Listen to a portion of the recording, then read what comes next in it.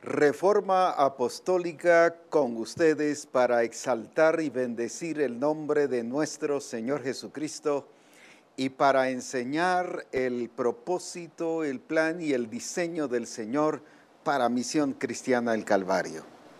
Es un privilegio estar con ustedes, para muchos es en casa, para otros es en el camino están escuchando Reforma Apostólica a través de SoundCloud. Una bendición tremenda, y personas que me cuentan que van, por ejemplo, en los Estados Unidos, van con su camión y ahí están escuchando Reforma Apostólica, o van con su carro, su vehículo, ahí están escuchando Reforma Apostólica, y otros se han parado para ver Reforma Apostólica y así poder conocer en directo, en vivo, lo que el Espíritu Santo está diciendo.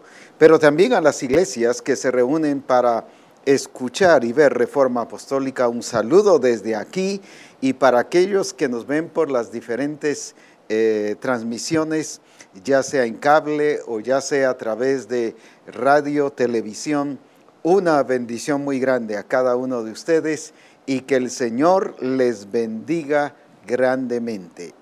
Estamos ya a una semana casi de nuestro gran congreso, semana y unos 2 días más de nuestro gran congreso, la esposa que se ha preparado. Así que es algo glorioso, hay un ambiente en medio de nosotros, un ambiente de gracia, de bendición, de presencia de Dios. Estamos viviendo ya la dimensión gloriosa de ese congreso.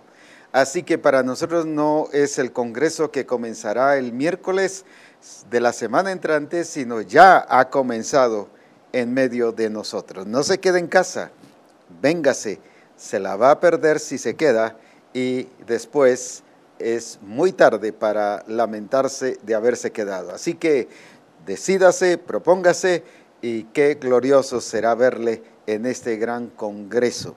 Es el congreso donde mayor asistencia tenemos y además ya el Espíritu Santo ha determinado una manifestación gloriosa como nunca, moverse y manifestarse, porque Él es fiel y Él es verdadero. Así que a disfrutar de la gloria del Señor, del poder de Jesucristo para expresar la gloria de nuestro Señor. Unas directrices antes del Congreso. El Señor me habló anoche precisamente de que les dijera hoy que cada reunión que se haga, tanto en el templo, a nivel personal, a nivel de grupo, debe dedicarse un tiempo de oración, pero no un tiempo de oración por el Congreso, sino un tiempo de oración por cada uno de nosotros, porque Él quiere que vayamos llenos del Espíritu, pero es porque Él nos quiere llenar más. Recuerda que decíamos la semana pasada del sacerdote que debe poner leña, Levítico 6, 12 y 13, que debe poner leña en el altar todas las mañanas, no porque el fuego se estuviera apagando, sino para mantenerlo lleno, mantenerlo ardiendo todo el tiempo. Y esto es lo que el Espíritu Santo quiere hacer con nosotros. Así que a dedicar un buen tiempo de oración durante esta semana a nivel personal, a nivel de iglesia, pero no orando por el Congreso. Generalmente en toda actividad o en otras congregaciones piden, ore por la actividad que tenemos o que vamos a tener. No, esta actividad el Señor me dijo, no es orar por el Congreso, porque del Congreso me encargo yo. Pero cada persona debe ir preparada para que lo que yo me he encargado lo reciba y sea lleno de la gloria de Dios. Así que cada reunión o a nivel personal debe dedicar un tiempo cada día de búsqueda, de oración, de alabanza y adoración a Dios en lenguas espirituales, y deje que el Espíritu Santo le siga llenando para que usted no llegue a llenarse, sino usted llegue lleno del Espíritu Santo. Así que será sumamente glorioso y preparados para ser bendecidos por el Espíritu Santo en medio de nosotros. Alabado sea su nombre. Estamos muy contentos de cómo el Señor ha estado obrando y de las personas que fielmente permanecen conectados, aunque ya mencioné varias veces que aquí no tenemos toda la información porque tenemos diferentes medios y recursos donde las personas se conectan y esas no nos llega aquí la información, pero lo glorioso es que están recibiendo la palabra y la bendición del Señor. Aquí tenemos, por ejemplo, a Kenia Oliva Ferrera, a Celia Cobos, a Ruth Noemí de Francisco, María Elena Medina, Claudia Bonilla, Susi de Garay, Shirley Guso Tum, Samuel Gutiérrez, Luisa Gastumecheu, Mirna Hernández, Bremely de Méndez. Y qué lindo es saber de estas personas, pero como dije también, saber de usted y que usted nos está viendo y escuchando a través de los diferentes medios que el Señor nos ha provisto. Algunos nos escuchan en quechí, otros nos escuchan en inglés, porque se traduce y también tanto al inglés como al quechí. Así que a todos, dependiendo en qué forma le llegue, un saludo de todo el equipo de multimedia en medio de nosotros para ustedes. Así que será glorioso y una bendición tremenda el disfrutar a Dios en todas las cosas, porque Él es grande y digno de suprema adoración y alabanza. Bendecimos su nombre para siempre. Hemos estado hablando sobre la unidad del Espíritu y los últimos dos veces de Reforma Apostólica estuvimos hablando, entendiendo muy bien sobre lo que es la unidad del Espíritu. No es unidad nuestra, no la hicimos nosotros solo tenemos la responsabilidad de ser solícitos en guardar la unidad del Espíritu.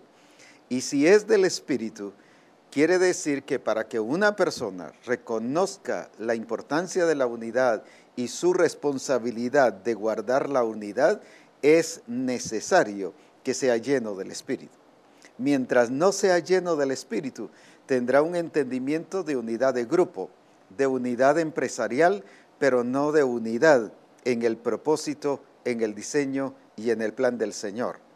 Esta unidad solo se es dada por el Espíritu del Señor, pero también me lleva a mí a ser responsable de guardar la unidad del Espíritu. Una de las evidencias que yo soy lleno del Espíritu es que estoy preocupado, estoy cuidando de guardar la unidad del Espíritu en el vínculo de la paz. Una persona que no guarda la unidad puede tener el conocimiento del diseño, puede conocerlo desde el principio a fin, pero si no está guardando la unidad del Espíritu en el vínculo de la paz, no está expresando que es llena del Espíritu Santo. Pero por eso es que dice que es la unidad del Espíritu. Y gracias a Dios, porque si no, cada persona, cada cultura, cada país estaría estableciendo su regla de unidad, su concepto de unidad. Es allí entonces donde necesitamos nosotros el poder comprender que esta unidad ya fue hecha, pero ahora nosotros la tenemos que cuidar y mantener para la gloria de nuestro Señor Jesucristo. Leamos nuevamente Efesios 4:3, que es el versículo que nos está sirviendo como base. Y dice, solícitos en guardar la unidad del Espíritu en el vínculo de la paz. Hemos estado hablando que había una carencia en la iglesia de entendimiento del cuerpo de Cristo. Se ha hablado de tantas cosas, pero la crisis que hay es el vivir llenos del Espíritu, porque eso nos lleva a vivir unidos espiritualmente, unidos por causa de que somos un cuerpo y somos parte de ese propósito y de ese plan del Señor. Todas las iglesias expresaron desunión, Todas las iglesias expresaron cierto desacuerdo. Todas las iglesias expresaron conflictos y divisiones entre ellos. Yo puedo estar en desacuerdo, pero no necesariamente estar divididos. Pero ese desacuerdo ya hace que yo sea una persona diferente y no estoy unido.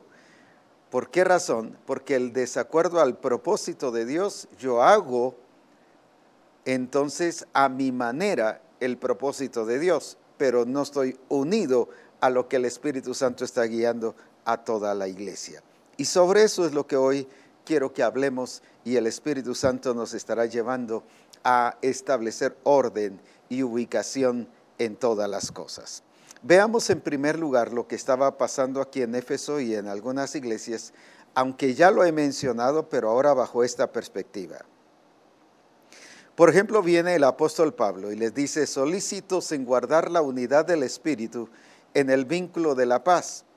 Pero si vamos al versículo 4, mire cómo empieza el versículo 4. Un cuerpo y un espíritu, como fuisteis también llamados en una misma esperanza de vuestra vocación. Un Señor, una fe, un bautismo, un Dios y Padre de todos. ¿De qué les está hablando? De unidad. De unidad no solo en que me estoy llevando bien con el hermano. No, si mi hermano es amigo, si a él lo aprecio, si a él lo estimo, pero no está unido en la fe, pero no está unido como cuerpo, no está unido en relación a Dios. Cuando tiene sus problemas o sus crisis o su necesidad de crecimiento y desarrollo, ¿a quién acude? ¿A dónde va? ¿Es a Dios o a quién? Pero por eso es que el Señor nos está hablando no solo de una unidad en relación a un objetivo empresarial o de grupo, porque no es eso lo que el Señor nos está diciendo, sino es a una unidad del Espíritu que es integral, es completa, para que tengamos la plenitud de Cristo. Si no, no sería completa. Fíjese que nos está hablando de un cuerpo, un espíritu. Fuimos también llamados a una misma esperanza, pero también un Señor, una fe, un bautismo. Y así nos sigue hablando de la unidad completa e integral que debemos de tener. No solo estoy unido porque platico con el hermano, me llevo bien con el hermano o con la hermana, platicamos bastante, pero no estamos unidos en la fe. Él cree más en el Señor que yo. Él deja que el Espíritu de Dios se mueva, pero yo no. Eso no es estar unidos. Aquí dice estar unidos en un concepto integral, cuerpo, en espíritu, como también en una misma esperanza, un Señor, una fe. No hay dos fe, porque Él es el autor de la fe. Y para que vivamos en la fe del Hijo de Dios, dijo el apóstol Pablo, en la fe de Él, no pueden haber dos fe, tres fe. Por eso es que aquel hermano cree más que yo. Es que el hermano, pues ni modo, como él tiene más fe que yo. No, no es así. Tenemos que mantener la unidad de la fe. Es Cristo Jesús. Él es fe, Él es la fe, Él es la esencia de la fe y el autor de la fe. Por lo tanto, no pueden haber dos fe. Yo no puedo creer en una cosa, mi esposa en otra cosa, mis hijos en otra cosa, el discipulador en otra cosa, el pastor en otra cosa. Eso no es vivir unidos, aunque nos llevamos bien con el hermano. Aquí nos está hablando entonces de una unidad integral. Y como dije, sobre eso es lo que estamos hablando el día de hoy.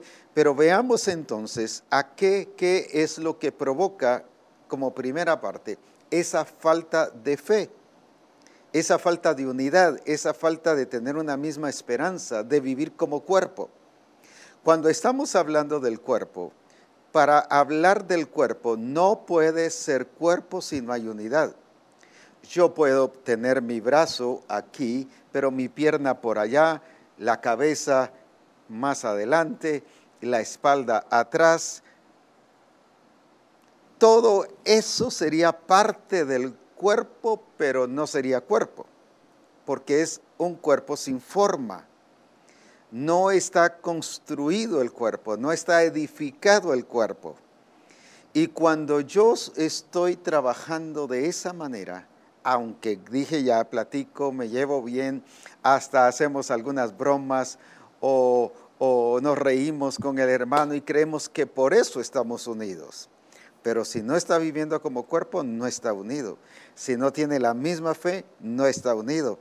Si no tiene la misma esperanza, no está unido. Si no tiene al mismo Dios creyéndole como Él es el único Dios verdadero, no está unido.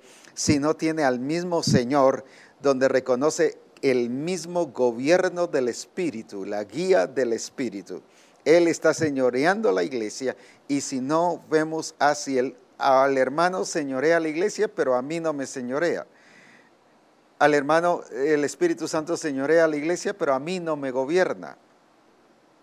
Yo hago lo que quiero. Entonces, aunque me llevo bien con ellos, no es unidad del Espíritu, porque la unidad del Espíritu no es solo el estar unido. Por ejemplo, ¿de qué serviría que mi brazo esté unido al resto del cuerpo si las funciones están paralizadas? Sería un brazo que está unido, pero paralizado, sin función. Perdió el propósito y perdió la razón de ser cuerpo.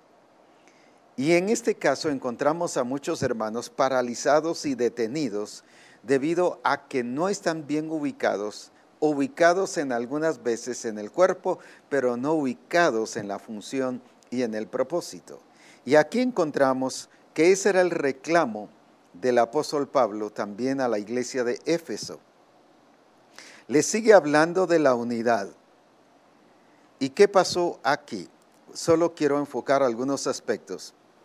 Por ejemplo, en el versículo 16 le sigue hablando, para que ya no seamos niños fluctuantes, llevados por doquiera de todo viento de doctrina, por estratagema de hombres, que para engañar emplean con astucia las artimañas del error, sino que siguiendo la verdad en amor, fíjese qué es lo que dice, crezcamos en todo, no solo en las buenas relaciones, crezcamos en todo. ¿En qué? En todo lo que ha expuesto aquí, en una fe, en un bautismo, en una misma esperanza, en un mismo cuerpo, en un mismo Señor, en un mismo Dios y Padre de todos. Todas esas cosas son las que tienen que completar. Para que mi vida sea plena en Cristo, tengo que tener el ser completo en la unidad y no parcializado.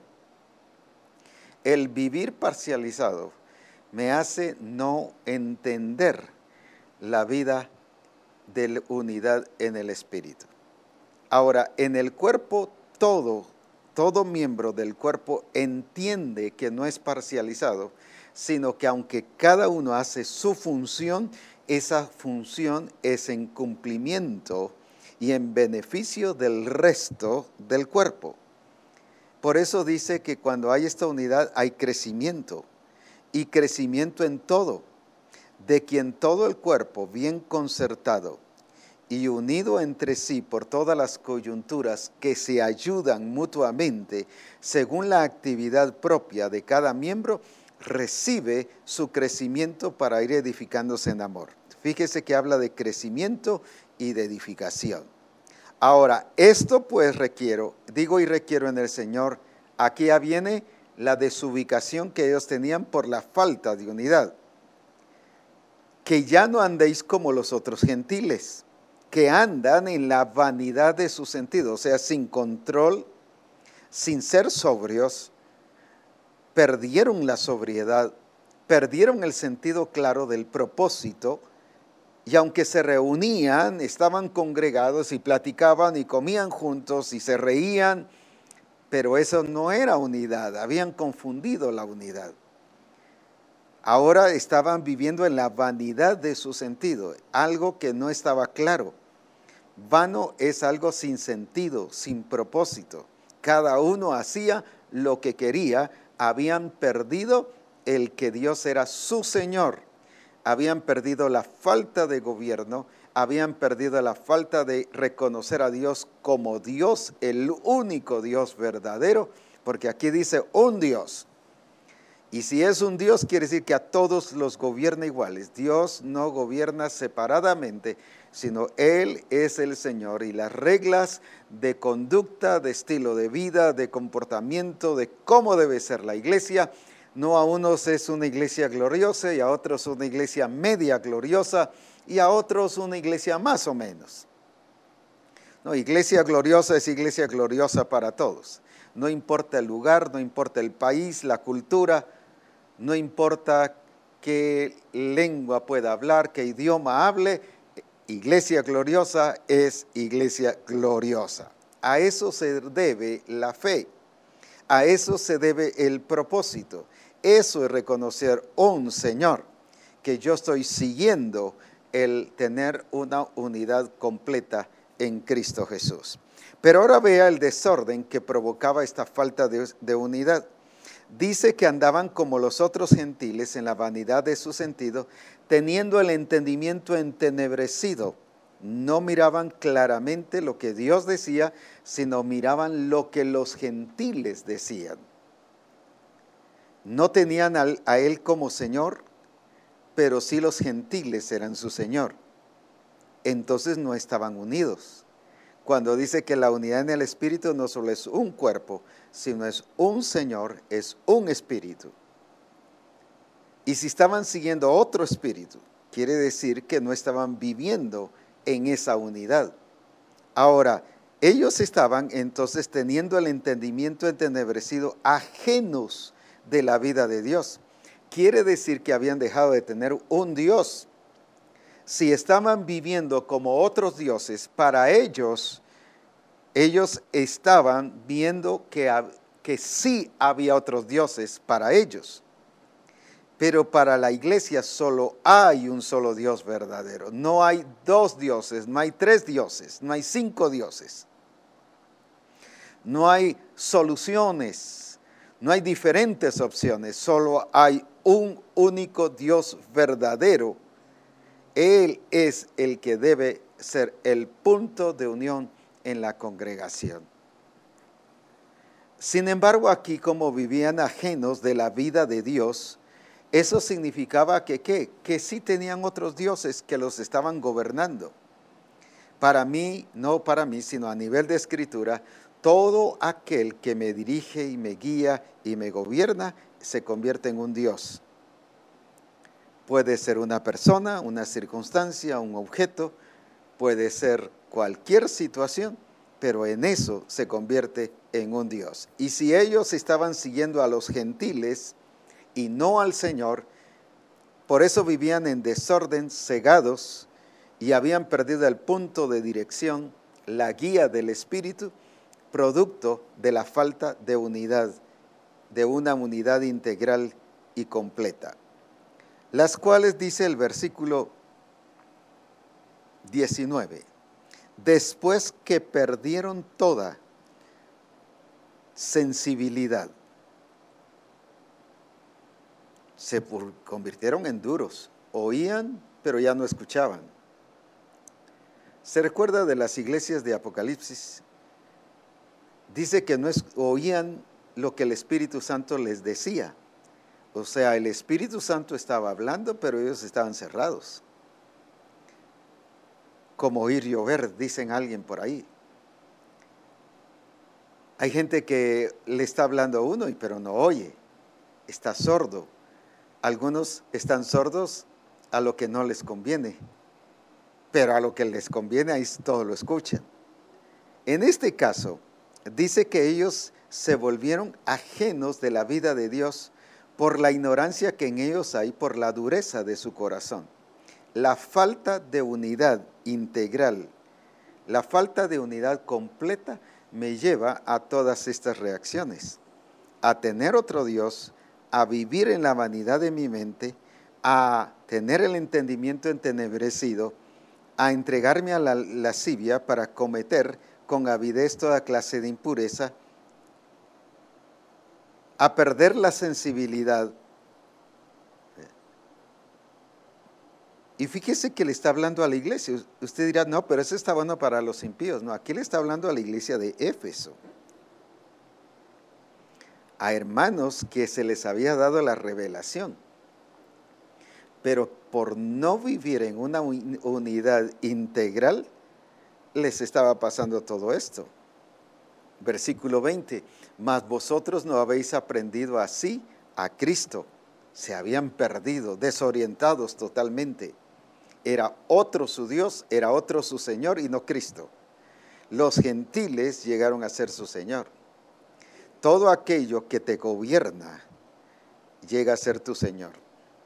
Emociones, sentimientos, el pasado, hay gente que solo vive en el pasado, eso es su Señor, pero no el Señor. Y aquí habían perdido el sentido claro del señorío de Cristo.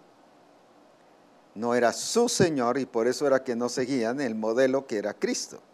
Ahora, retrocedamos un poquito para que veamos también otras consecuencias que no solo en el sentido de acciones o de actitudes, sino en sentido de nuestro comportamiento, de nuestras funciones. Veamos esto. Está hablando este capítulo de la importancia de la unidad del Espíritu y habla de una unidad integral. Ya leímos los primeros pasajes. Pero luego a partir del versículo 7, nos está hablando de la importancia de vivir bajo la gracia conforme a la medida del don de Cristo. Nos está estableciendo la medida. Está estableciendo que todo se deriva, se origina en Cristo Jesús.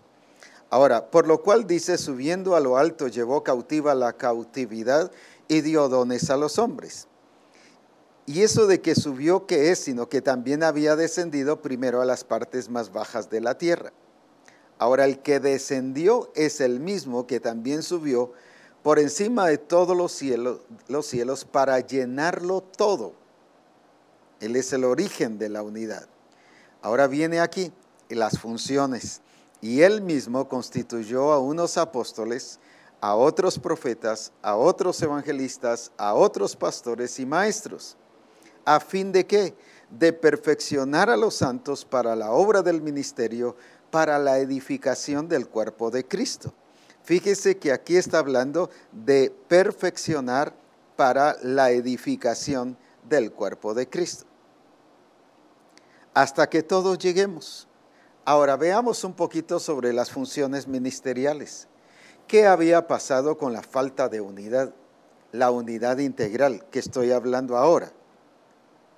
Es la unidad del Espíritu y el Espíritu nos lleva a una unidad completa.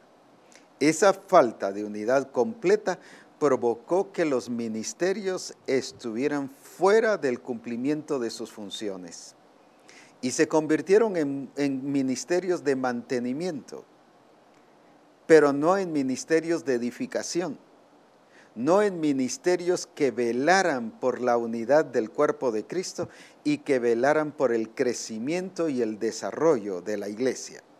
Porque en el versículo 12 les dice, a fin de perfeccionar a los santos. Quiere decir que los ministerios sí les estaban hablando. Ahí, cuando hablo de ministerios, estoy hablando de apóstoles, de pastores, profetas, evangelistas, maestros. No solo del pastor, puede ser cualquier otro ministerio. Pero estos 5 ministerios estaban desubicados. Estaban allí en la congregación. Era una iglesia que tenía apóstoles, tenía profetas, tenía pastores, tenía evangelistas y tenía maestros. De alguna manera uno se preguntará, ¿y entonces para qué tenía estos ministerios si estaban todos desubicados y perdidos? Sin embargo, los tenían, pero estaban así desubicados y perdidos. ¿Por qué? Porque no estaban perfeccionando a los santos. La palabra perfeccionar a los santos es llevar a cada discípulo a su crecimiento y desarrollo y edificación espiritual al punto de convertirlo en una persona eficiente para que cumpla la obra del ministerio.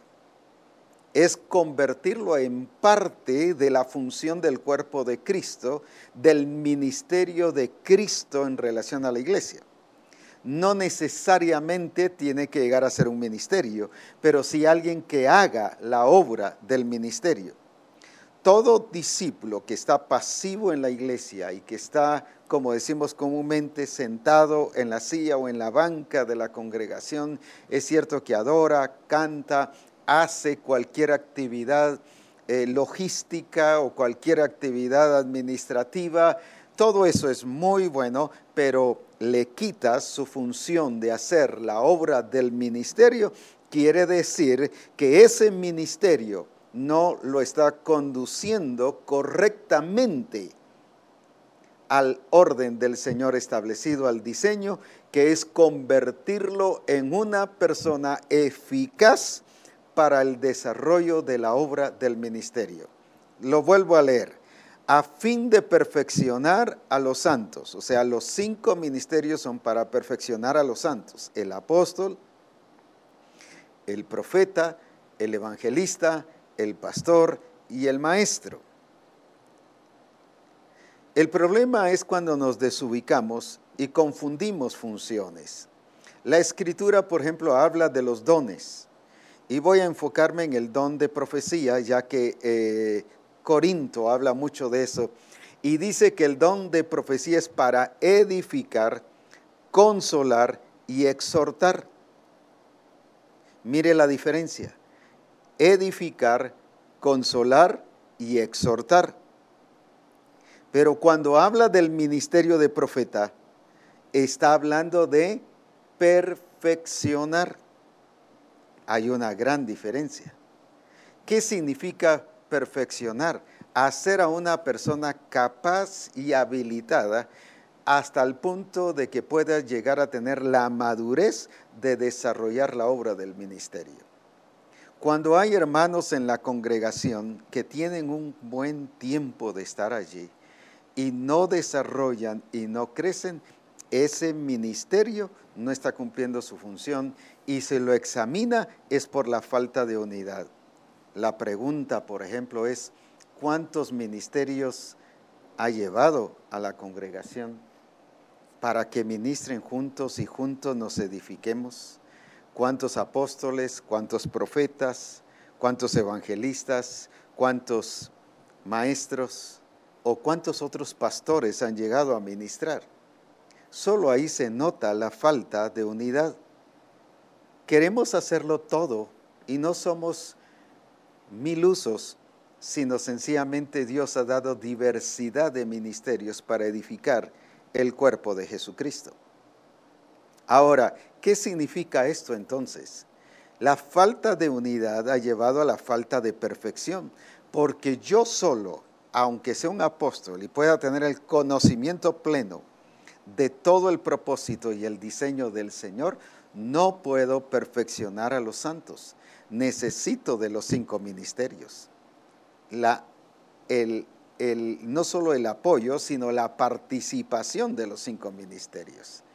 Ahora, cuando le doy lugar a los 5 ministerios, entonces los santos son perfeccionados. En un despertar evangelístico, en un despertar profético, en un despertar magisterial, en un despertar apostólico, ordenándose cada uno de acuerdo a lo que Dios lo ha llamado y ordenado dentro del cuerpo de Jesucristo. Ahora, entonces, ¿qué vemos? La falta de unidad provoca la falta de perfección de los santos. Ahora, no estoy diciendo que traiga cualquier ministerio de diferente congregación, porque nos van a venir a enseñar otro diseño, nos van a presentar otro diseño. Puede ser un ministerio, sea de predicación o sea de adoración y de exaltación, sencillamente nos van a venir a enseñar otros cantos y otra clase de adoración, una adoración totalmente diferente.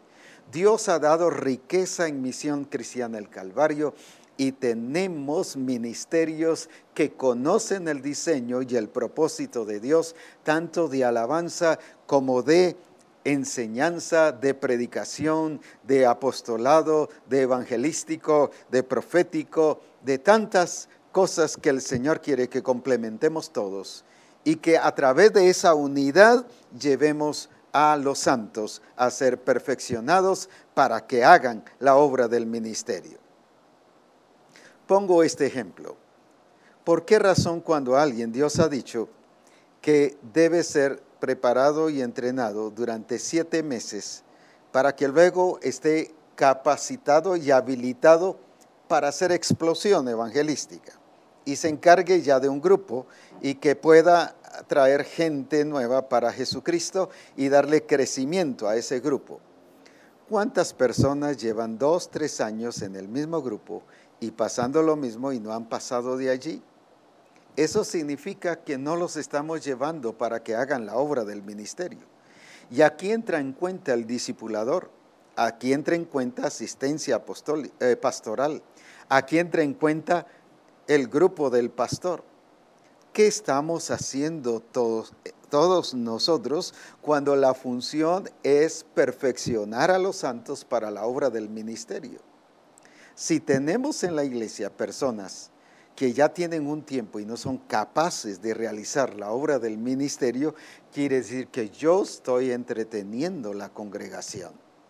Y todo es el reflejo dentro de varias cosas de la falta de unidad integral como cuerpo de Jesucristo. No solo en relación a otros ministerios, estoy hablando de Misión Cristiana El Calvario, sino en relación también a las mismas personas de adentro. Ahora, esto provoca desubicación y por eso dice hasta que todos lleguemos a la unidad de la fe. No habían llegado a la unidad de la fe, si está hablando un Señor, una fe. Se recuerda en los primeros versículos, el versículo 4, después de hablar de unidad del Espíritu, habla de una fe. Y ahora dice hasta que todos lleguemos a la unidad de la fe. No habían llegado, se habían perdido en todo. Cada uno creía diferente cosa, unos creían que el diseño había que hacerlo de una forma, otros decían hagámoslo de otros decían de otra forma. Era un problema cada vez que se reunían para hacer algo. Cada uno decía las cosas que el otro quería. Ahora, no estoy diciendo de callar y hacer solo lo que una persona diga, sino si usted sabe que no se está haciendo bien el diseño, no calle, hable, exprésese, dígale al pastor. Es que el pastor se molesta, pues aunque se moleste, háblele con el respeto y la sabiduría y en el espíritu del caso para ayudarlo a que les ayude a ustedes a que sean perfeccionados para la obra del ministerio. Eso no nos permite una falta de respeto, eso ya es otra cosa, eso ya es carnalidad, pero sí nos permite hacer las cosas dentro del orden y dentro de la regla importante. Ahora, ¿qué los había llevado a todos a ser niños? No era gente desarrollada, no era gente capacitada. Se recuerda de los de Corinto, Pablo les dice, porque aún sois carnales y sois incapaces. No era gente capacitada, no solo por la falta de unidad entre ellos como iglesia, sino en el cumplimiento de la función del ministerio hacia los demás. Qué importante es que todos veamos que nos corresponde una función, no solo el ministro, sino también todo el resto de la congregación. Debemos de estar preocupados en la unidad del Espíritu, pero en esta unidad integral. Les habla de la unidad de la fe, pero ahora les dice, hasta que todos lleguemos a la unidad de la fe. Hasta que todos lleguemos a la unidad del conocimiento de Dios. Quiere decir que uno conocía a Dios de una forma, otro conocía a Dios de otra forma y otro conocía a Dios de otra forma. No estaban unidos en lo que realmente Dios es. Dios no tiene un montón de formas. Dios no es lo que tú piensas que es. Dios es lo que Él es. Él es Dios verdadero y único.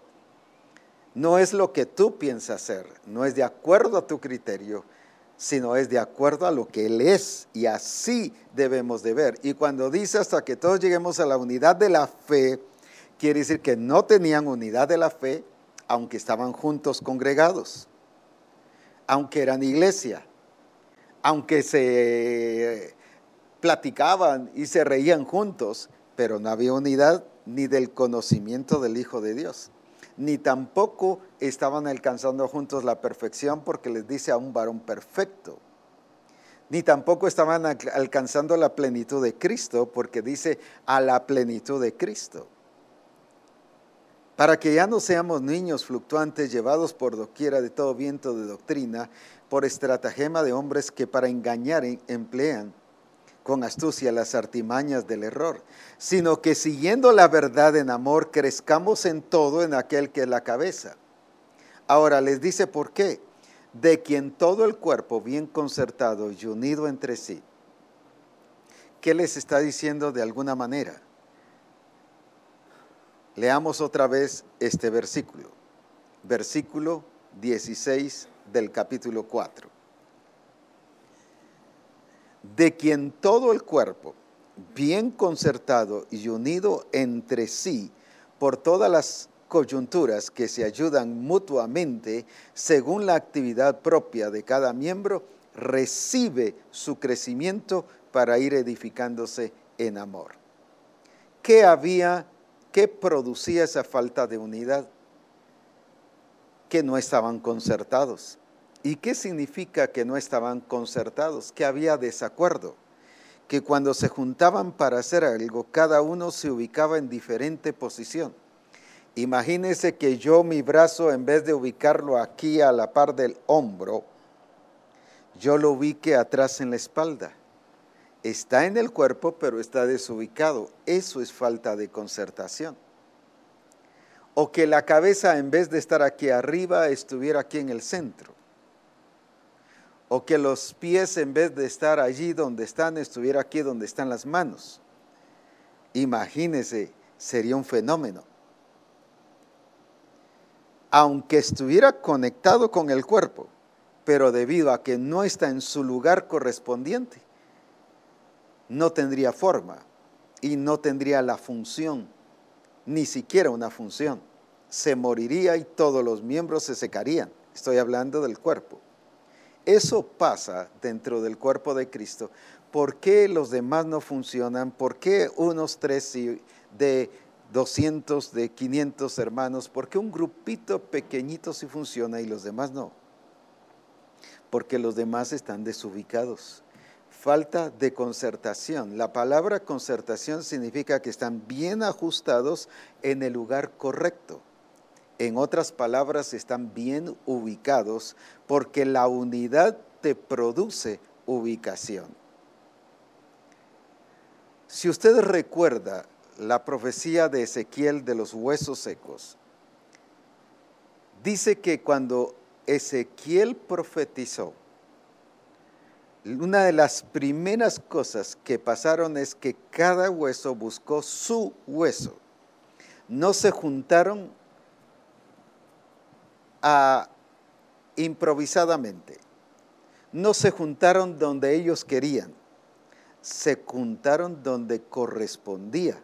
Cada hueso buscó su hueso. Y llegaron a ser después, claro, después salió la carne, después salió la piel y habla del proceso. Pero me gusta la palabra donde dice que cada hueso, buscó su lugar. Eso es concertación. El problema es que cada uno quiere estar donde quiere. Yo he encontrado iglesias donde todo en la iglesia quieren ser profetas. Gloria a Dios por los profetas. Pero recuerde que no todo el cuerpo de Cristo es profeta. Y lo ilustra, por ejemplo, el apóstol en 1 Corintios 12, donde dice: no todo el cuerpo es oreja, no todo el cuerpo es ojo, no todo el cuerpo es boca. Imagínense que fuera el cuerpo una orejona grandota, no es cuerpo en primer lugar. Imagínense que fuera un ojote grandote, no es cuerpo, sería un ojo nada más. Pero lo que menos sería es cuerpo de Cristo. Ahora, el cuerpo significa las diferentes funciones y que cada uno, aunque tiene diferente función, pero está bien ajustado y unido para cumplir un mismo propósito, cumpliendo cada uno su responsabilidad y su propia función. Entonces, la falta de unidad nos desubica. Y aunque cada uno estamos haciendo alguna actividad, pero no podemos hacer la función correcta si no estamos en el lugar correcto. No puede haber unidad si no estamos ubicados en el lugar correcto. Por eso la palabra concertación tiene que ser no solo en estar ajustados, sino estar ubicados, estar en el lugar correcto, en el lugar que nos corresponde. Ya mencioné, si el brazo estuviera en la espalda, imagínense cómo sería. Un fenómeno. Y el cuerpo de Cristo no es fenómeno. El diablo sí guía al pueblo de Dios y distorsiona sus sentidos para hacer un cuerpo fenómeno. El cuerpo de Cristo. Sin embargo, el cuerpo de Cristo, la iglesia, la esposa que se ha preparado no es una fenómeno. Es el instrumento que el Padre ha escogido para manifestar su gloria y su poder. Entonces, cuando vemos esta falta de concertación, es demostración de la falta de unidad del Espíritu. Y cuando hay falta de unidad del Espíritu, nos refleja que tenemos falta de la guía y la llenura del Espíritu Santo. Ahora dice que estaban desconcertados, o sea, no tenían concertación, no había acuerdo, aunque estaban funcionando. Porque dice, conozco tus obras, dice en Apocalipsis 2, conozco todo lo que haces. Pero no estaban actuando de acuerdo al orden establecido por Dios, de acuerdo a la medida, dice aquí en el versículo 7 del capítulo 4, pero a cada uno de nosotros fue dada la gracia conforme a la medida del don de Cristo. Ahí debe moverse todo. Todo el accionar es centrado en Cristo Jesús. Si no, no es unidad. Ahora dice concertados, todos bien ubicados, bien ajustados, cumpliendo cada uno su responsabilidad. No estoy unido para que el otro haga lo que yo debo hacer, sino estoy unido porque es parte de mi responsabilidad y yo estoy cumpliendo mi responsabilidad. Me he alegrado mucho al llegar a algunas congregaciones, pero he visto algunos problemas. Hay hermanos que bien contentos y qué tal, viera cómo estamos creciendo y estamos avanzando y gloria a Dios. Mire tantas personas nuevas que el Señor ha traído, mire cómo el Señor se ha estado moviendo y gloria a Dios. Y le pregunto al que me está contando y le digo, ¿y tú cuántas personas has traído? No, es el hermano fulano de tal, el hermano trae. Son como 5 que están trayendo. Eso no es estar unidos. Él se está gozando con lo que está pasando, pero no es parte de lo que está pasando. Hay quienes hacen que las cosas sucedan. Estos del cuerpo de Cristo son los que hacen que las cosas sucedan, pero hay quienes ven que las cosas sucedan y se gozan. Si usted recuerda en el día de Pentecostés, cuando fueron llenos del Espíritu, dice que unos fueron llenos del Espíritu, los 120. Pero otros dice que se maravillaban, pero estos que se maravillaban no eran llenos del Espíritu. Solo se gozaron con lo que está pasando. ¡Qué tremendo! Dios es fiel, ¡qué buenísimo! Pero vacíos. Y otros estaban atónitos y sorprendidos. No decían nada, pero estaban sorprendidos. ¡Qué tremendo! Pero vacíos. Y otros dice que se burlaban. Igual, vacíos, pues. Mire cuántas expresiones hay en un mover del Espíritu. Ahora, estos está hablando no de personas que ven que los demás están concertados. El cuerpo de Cristo y la esposa de Cristo no es una iglesia observadora, es una iglesia productiva, eficiente y proactiva. Es parte del cuerpo de Cristo y vive como cuerpo de Jesucristo, expresándose en todas las facetas de unidad integral causada por la obra del Espíritu Santo. No es una unidad parcializada, es una unidad completa. Por eso es la que nos va a llevar a la plenitud de Cristo. Ahora bien, ¿qué es lo que nos dice aquí? Entonces, bien concertados y unidos entre sí. Bien concertados y unidos entre sí. No solo unidos, sino unidos entre sí. Bien conectados. Al punto que nadie,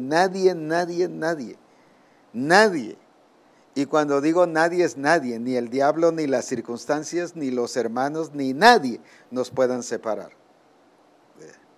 Porque hay personas que llegan y tratan de separarnos.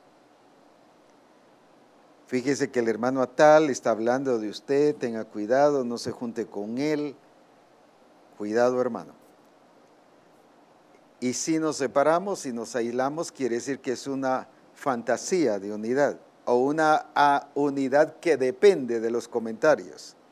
Pero esta unidad no depende de ninguna cosa, sino solo de la obra del Espíritu Santo en nuestra vida y que es la expresión del cuerpo de Cristo funcionando en una vida plena del mover del Espíritu en nuestra vida, que se refleja en la unidad entre sí y que se ayudan mutuamente según la actividad propia de cada miembro. Esta unidad no anula mi actividad propia, no anula la función que me corresponde.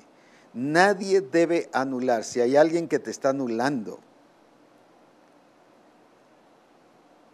pudiese ser que a un pastor de distrito está anulando a los demás. Estos no hacen nada si él no dice nada. Una cosa es cobertura y otra cosa es seguir el diseño. No, tenemos que ser parte de. Si la iglesia, por ejemplo, a veces he llegado también a congregaciones y me cuentan testimonios de el ayuno, y cuando se ha dicho el ayuno y les digo, pero ¿y ustedes han estado ayunando? No es que el pastor no ha dicho nada. Y hemos hablado de un estilo de vida. Pero si él no dice, no lo hace. No, aquí es de tener el cuidado, pues. No es tampoco de estar sin cobertura, ni de no respetar la cobertura, pero la cobertura no me saca del diseño, ni me debe sacar del diseño. Por lo tanto, yo tengo que hacer lo que el Espíritu Santo me está guiando a hacer en la regla que el Espíritu Santo ha establecido. No que yo sea necio o terco o rebelde o esté imponiendo mi sentir, porque eso ya no es del Espíritu, esa es la carne. Pero cuando yo estoy en la regla del Espíritu, me ubica bien con el pastor y el pastor bien con los discípulos, y todos los ministerios nos perfeccionan para que vayamos creciendo y edificándonos en amor. Está hablando de crecimiento porque habla de que todos debemos de llegar en el versículo 13 a la estatura, a la medida de un varón perfecto y a la estatura de la medida de la plenitud de Cristo. Por eso debe haber crecimiento. Pero también cuando nos está hablando de ser edificados, nos está hablando de construir. Y construir solo se puede construir cuando yo pongo ya sea cada bloque, cada ladrillo en su respectivo lugar y voy poniendo uno en el lugar correcto, y eso me permite construir el cuerpo de Cristo, y entonces sí tengo la forma de Cristo, la forma que debe tener la esposa de Jesucristo, la que Él viene a recoger, no solo características, sino tendrá la imagen de Él, que es uno en el Padre. Por lo tanto, la iglesia y Cristo somos uno, porque Él es la cabeza de la iglesia y nosotros somos su cuerpo. Ahora, entonces se construye. Yo debo ser constructor del cuerpo de Cristo. Cuando yo estoy cumpliendo mi responsabilidad, yo soy parte de la construcción de ese cuerpo de Cristo que va dando la forma, la imagen tal como es Cristo Jesús. No es otra imagen, porque si ese cuerpo tiene otra imagen, será la imagen de otro, que es otra cabeza, pero no Cristo Jesús. Ahora mire, ¿por qué está hablando de todo esto del ministerio, de la unidad de la fe, de la unidad del conocimiento del Hijo de Dios, de la unidad en la estatura?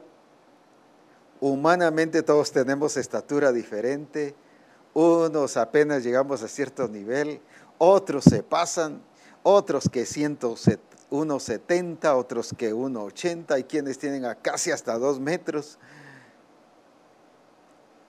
Diferente estatura, pero a nivel espiritual dice que todos tenemos que estar unidos también en la estatura, porque solo hay una plenitud de Cristo, no hay dos. No hay una plenitud para un hermano y otra plenitud para otro hermano, solo existe una plenitud y es para el cuerpo de Cristo, cuando vivimos y funcionamos como cuerpo de Jesucristo. Pero hay unidad en el crecimiento, hay unidad en el reconocimiento de la cabeza, hay unidad en el reconocimiento del señorío, hay unidad en la concertación, hay unidad en estar unidos entre sí por las coyunturas, ayudándonos, hay unidad en ayudarnos mutuamente, hay unidad en el crecimiento, hay unidad en la edificación. Esto es vivir según Cristo y esto es vivir en la unidad del Espíritu del Señor. Entonces no es solo que me llevo bien con los hermanos, me llevo bien con los pastores, me llevo bien con asistencia pastoral, me llevo bien con el grupo del pastor, me llevo bien con los del grupo de adoración, me llevo bien con los de los maestros de escuela dominical. No es solo comunión, es estar entrelazados mutuamente como cuerpo, en un mismo espíritu, en una misma fe, en una misma esperanza, en un mismo Señor, un mismo Dios, una misma fe, un mismo bautismo, y que todos tengamos una misma expresión como cuerpo de Jesucristo. ¿Cuál va a ser el resultado? Una edificación plena y completa. No solo una edificación en la comunión, sino una edificación plena y completa como parte del cuerpo de Jesucristo. Ahora bien, qué importante es entonces todo lo que nos está hablando aquí, porque el desorden desubica. La falta de unidad nos lleva al desorden, y el desorden nos hace que cada uno no esté colocado en su lugar respectivo, sino en cada lugar. Estamos haciendo acciones totalmente independientes. Aunque sean de Dios, esta mano puede ser del cuerpo y legítima, pero estará fuera del cuerpo si yo la quito y la pongo allá. No es cuerpo, es mano, pero no es cuerpo, ni es parte del cuerpo. Se secará y se morirá. La pregunta es ¿por qué los hermanos se secan y en algunos casos se mueren? Y algunos casos están adormecidos, como en el caso de Éfeso. Despiértate, le dice, tú que duermes. Despiértate, tú que duermes. En Efesios 5 y versículo 14. Por lo cual dice, no le está hablando a los impíos, le está hablando a la iglesia. Despiértate tú que duermes y levántate de los muertos. Ya esta iglesia estaba actuando como una iglesia muerta. ¿Sabe por qué? Cuando alguien está muerto no siente nada. ¿Y aquí qué dice? El capítulo 4 y versículo 19, los cuales después que perdieron toda sensibilidad, ya no les afectaba nada, ni sentían nada. Entonces sí estaban actuando como muertos. Hay hermano que dice, no, a mí ya no me afecta nada usted, pero tampoco hace nada. Ya se volvió insensible. No, yo estoy aquí, es que yo soy aguantador y cree que es aguantador. Ese aquí no está hablando de aguantador.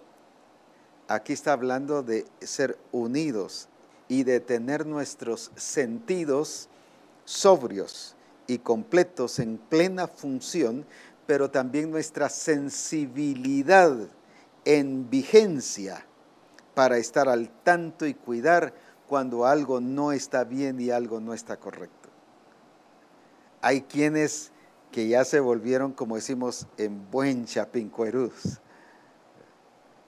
Ya no les afecta nada. No sienten nada, ni se preocupan si el Espíritu Santo les está hablando, ya nada. No, es el tiempo ya de dejar. Por eso mostré por qué dice levántate los muertos. ¿Por qué? Porque aquí dice que ya se han vuelto insensibles. Cuando no le importa la falta de unidad de los hermanos, estoy hablando de esta unidad integral. Cuando no siente nada ni lo lleva al arrepentimiento, la falta de unidad de los ministerios, nos convertimos en personas insensibles. Perdimos ya toda sensibilidad espiritual. Pero la unidad nos lleva a tener toda sensibilidad espiritual y a tener una sensibilidad plena en funcionando completa y totalmente. Y nuestros sentidos muy claros, muy sobrios y muy plenos en el diseño y en el propósito del Señor. Por eso era que estaban actuando como muertos y les dice, levántate de los muertos, porque se habían puesto insensibles. Usted puede tocar a un muerto y golpearlo y ni siente nada, ni hace nada, ni actúa nada. Por eso dice que no oían lo que el Espíritu Santo decía a las iglesias, insensibles. No oían lo que el Espíritu Santo le decía a la iglesia. Ya no escuchaban nada. Y hay personas que no escuchan ni al pastor, ni al discipulador, ni asistencia pastoral, ni al grupo de pastor. No escuchan nada, nada, nada. Insensibles. Eso demuestra falta de unidad, y esa falta de unidad del Espíritu es la falta de la guía y llenura del Espíritu Santo y de responder como cuerpo de Jesucristo en nuestro llamado y función como parte del propósito de Dios en cada uno de nosotros. Qué importante es entonces esta unidad integral. Una unidad que no solo es relación con mis hermanos, sino una unidad que demuestra en esa unidad que tengo un solo Dios verdadero y único, que no son los gentiles mis dioses, que no es la cultura mi Dios, que no es los criterios familiares mi Dios, las tradiciones de familia no es mi Dios, que no es la tradición del pueblo o del barrio o de ese país, sino es lo que el Espíritu Santo ha establecido, como dice, la medida que nos ha establecido según el don de Dios. Y cuando habla de la estatura, habla de la medida de la estatura de la plenitud de Cristo. O sea, nos está hablando que sí hay un regir de la medida que usted y yo debemos de tener. No son dos medidas. No es que usted tenga una medida y yo otra medida. Tenemos que alcanzar la misma medida. Así que algunos ya van avanzaditos, pero otros van quizás muy atrás. Es el tiempo de ponernos las pilas y de seguir la obra del Espíritu Santo para que vayamos dentro del orden y del propósito de Dios. ¿Qué es lo que provoca todo esto? Crecimiento, desarrollo, llegar a la estatura de la medida de la plenitud de Cristo. ¿Qué es lo que provoca que los santos sean perfeccionados para que realicen la obra del ministerio? ¿Qué es lo que provoca el que podamos nosotros ver un cuerpo formado y bien definido y establecido? La unidad del Espíritu en el vínculo de la paz. Es el tiempo que la gloria de Jesucristo se manifieste y que ya conozcan que somos uno en Cristo Jesús, pero también uno con nuestros hermanos, pero uno en la fe, uno como cuerpo, un bautismo, un Señor, una fe, que estemos unidos de una manera integral el mundo así va a conocer que Cristo es el enviado del Padre, pero que nosotros como iglesia somos la revelación de Cristo para el mundo y les estamos dando el mensaje y somos el mensaje de revelarles a un Cristo poderoso y glorioso. Es el tiempo de vivir en esa unidad. No permitamos que nadie nos quite la unidad. No menospreciemos ni despreciemos la obra del Espíritu Santo contristándolo ni apagando al Espíritu. Ya es tiempo que no actuemos adormecidos ni como muertos, sino como vivos en Cristo Jesús por la obra del Espíritu Santo. Y la evidencia que una iglesia está viva es no solo que está llena del Espíritu, sino que se está expresando Cristo mismo en nuestra propia vida como cuerpo de Jesucristo. Adelante y que la gloria de Jesucristo siga cada día manifestándose en medio de esa unidad, pero ahora unidad integral, unidad completa como expresión de que el Señor nos está llevando a vivir como cuerpo, pero de una manera plena y completa para la gloria de nuestro Señor Jesucristo. Oremos. Padre, te damos gracias por tu manifestación y por tu poder. Y exaltamos tu nombre porque tú eres digno de ser grandemente glorificado. Y hoy nos estás hablando de una unidad no solo con Dios, en Él, ni solo con los hermanos, sino una unidad en tener un Dios, una fe, un bautismo, un espíritu, de no ser guiados por 2 o 3 espíritus, sino como expresión de un espíritu que se mueve en medio de nosotros. Bendigo a cada discípulo en el nombre de Jesús y a cada ministerio, porque esta unidad integral, plena, completa, hará que todos nos ubiquemos en el lugar que nos corresponde y seremos crecidos y edificados para gloria y alabanza del nombre de nuestro Señor Jesucristo. En Cristo te damos gracias. Amén, amén, amén. Alabado sea el nombre de nuestro Señor Jesucristo. Sus comentarios, sus aportaciones nos van a enriquecer mucho y sé que vamos a ver la gloria del Señor y vamos a recibir mucho del poder del Señor y vamos a ser edificados juntamente con usted. Así que enriquézcanos y qué lindo que nos pueda transmitir o sus preguntas o sus comentarios y de esta manera preparados para este gran congreso donde el Espíritu Santo se está moviendo y veremos su gloria. Recuerde que el congreso comienza a las 8:30 y tomando en cuenta los problemas de tráfico, es muy importante para que todos juntos desde el principio estemos exaltando y bendiciendo el nombre del Señor. Recuerde que una de las directrices que el Señor dijo es el que estemos en oración durante este tiempo, esta semana, pero no orando por el congreso. No diga, Padre, bendice el congreso, Padre, derrama tu gloria en el congreso, Padre, muévete en el congreso. Esa no es la oración que el Señor quiere, porque Él ya se determinó mover y empecemos a darle gracias por lo que Él ya determinó hacer en el congreso.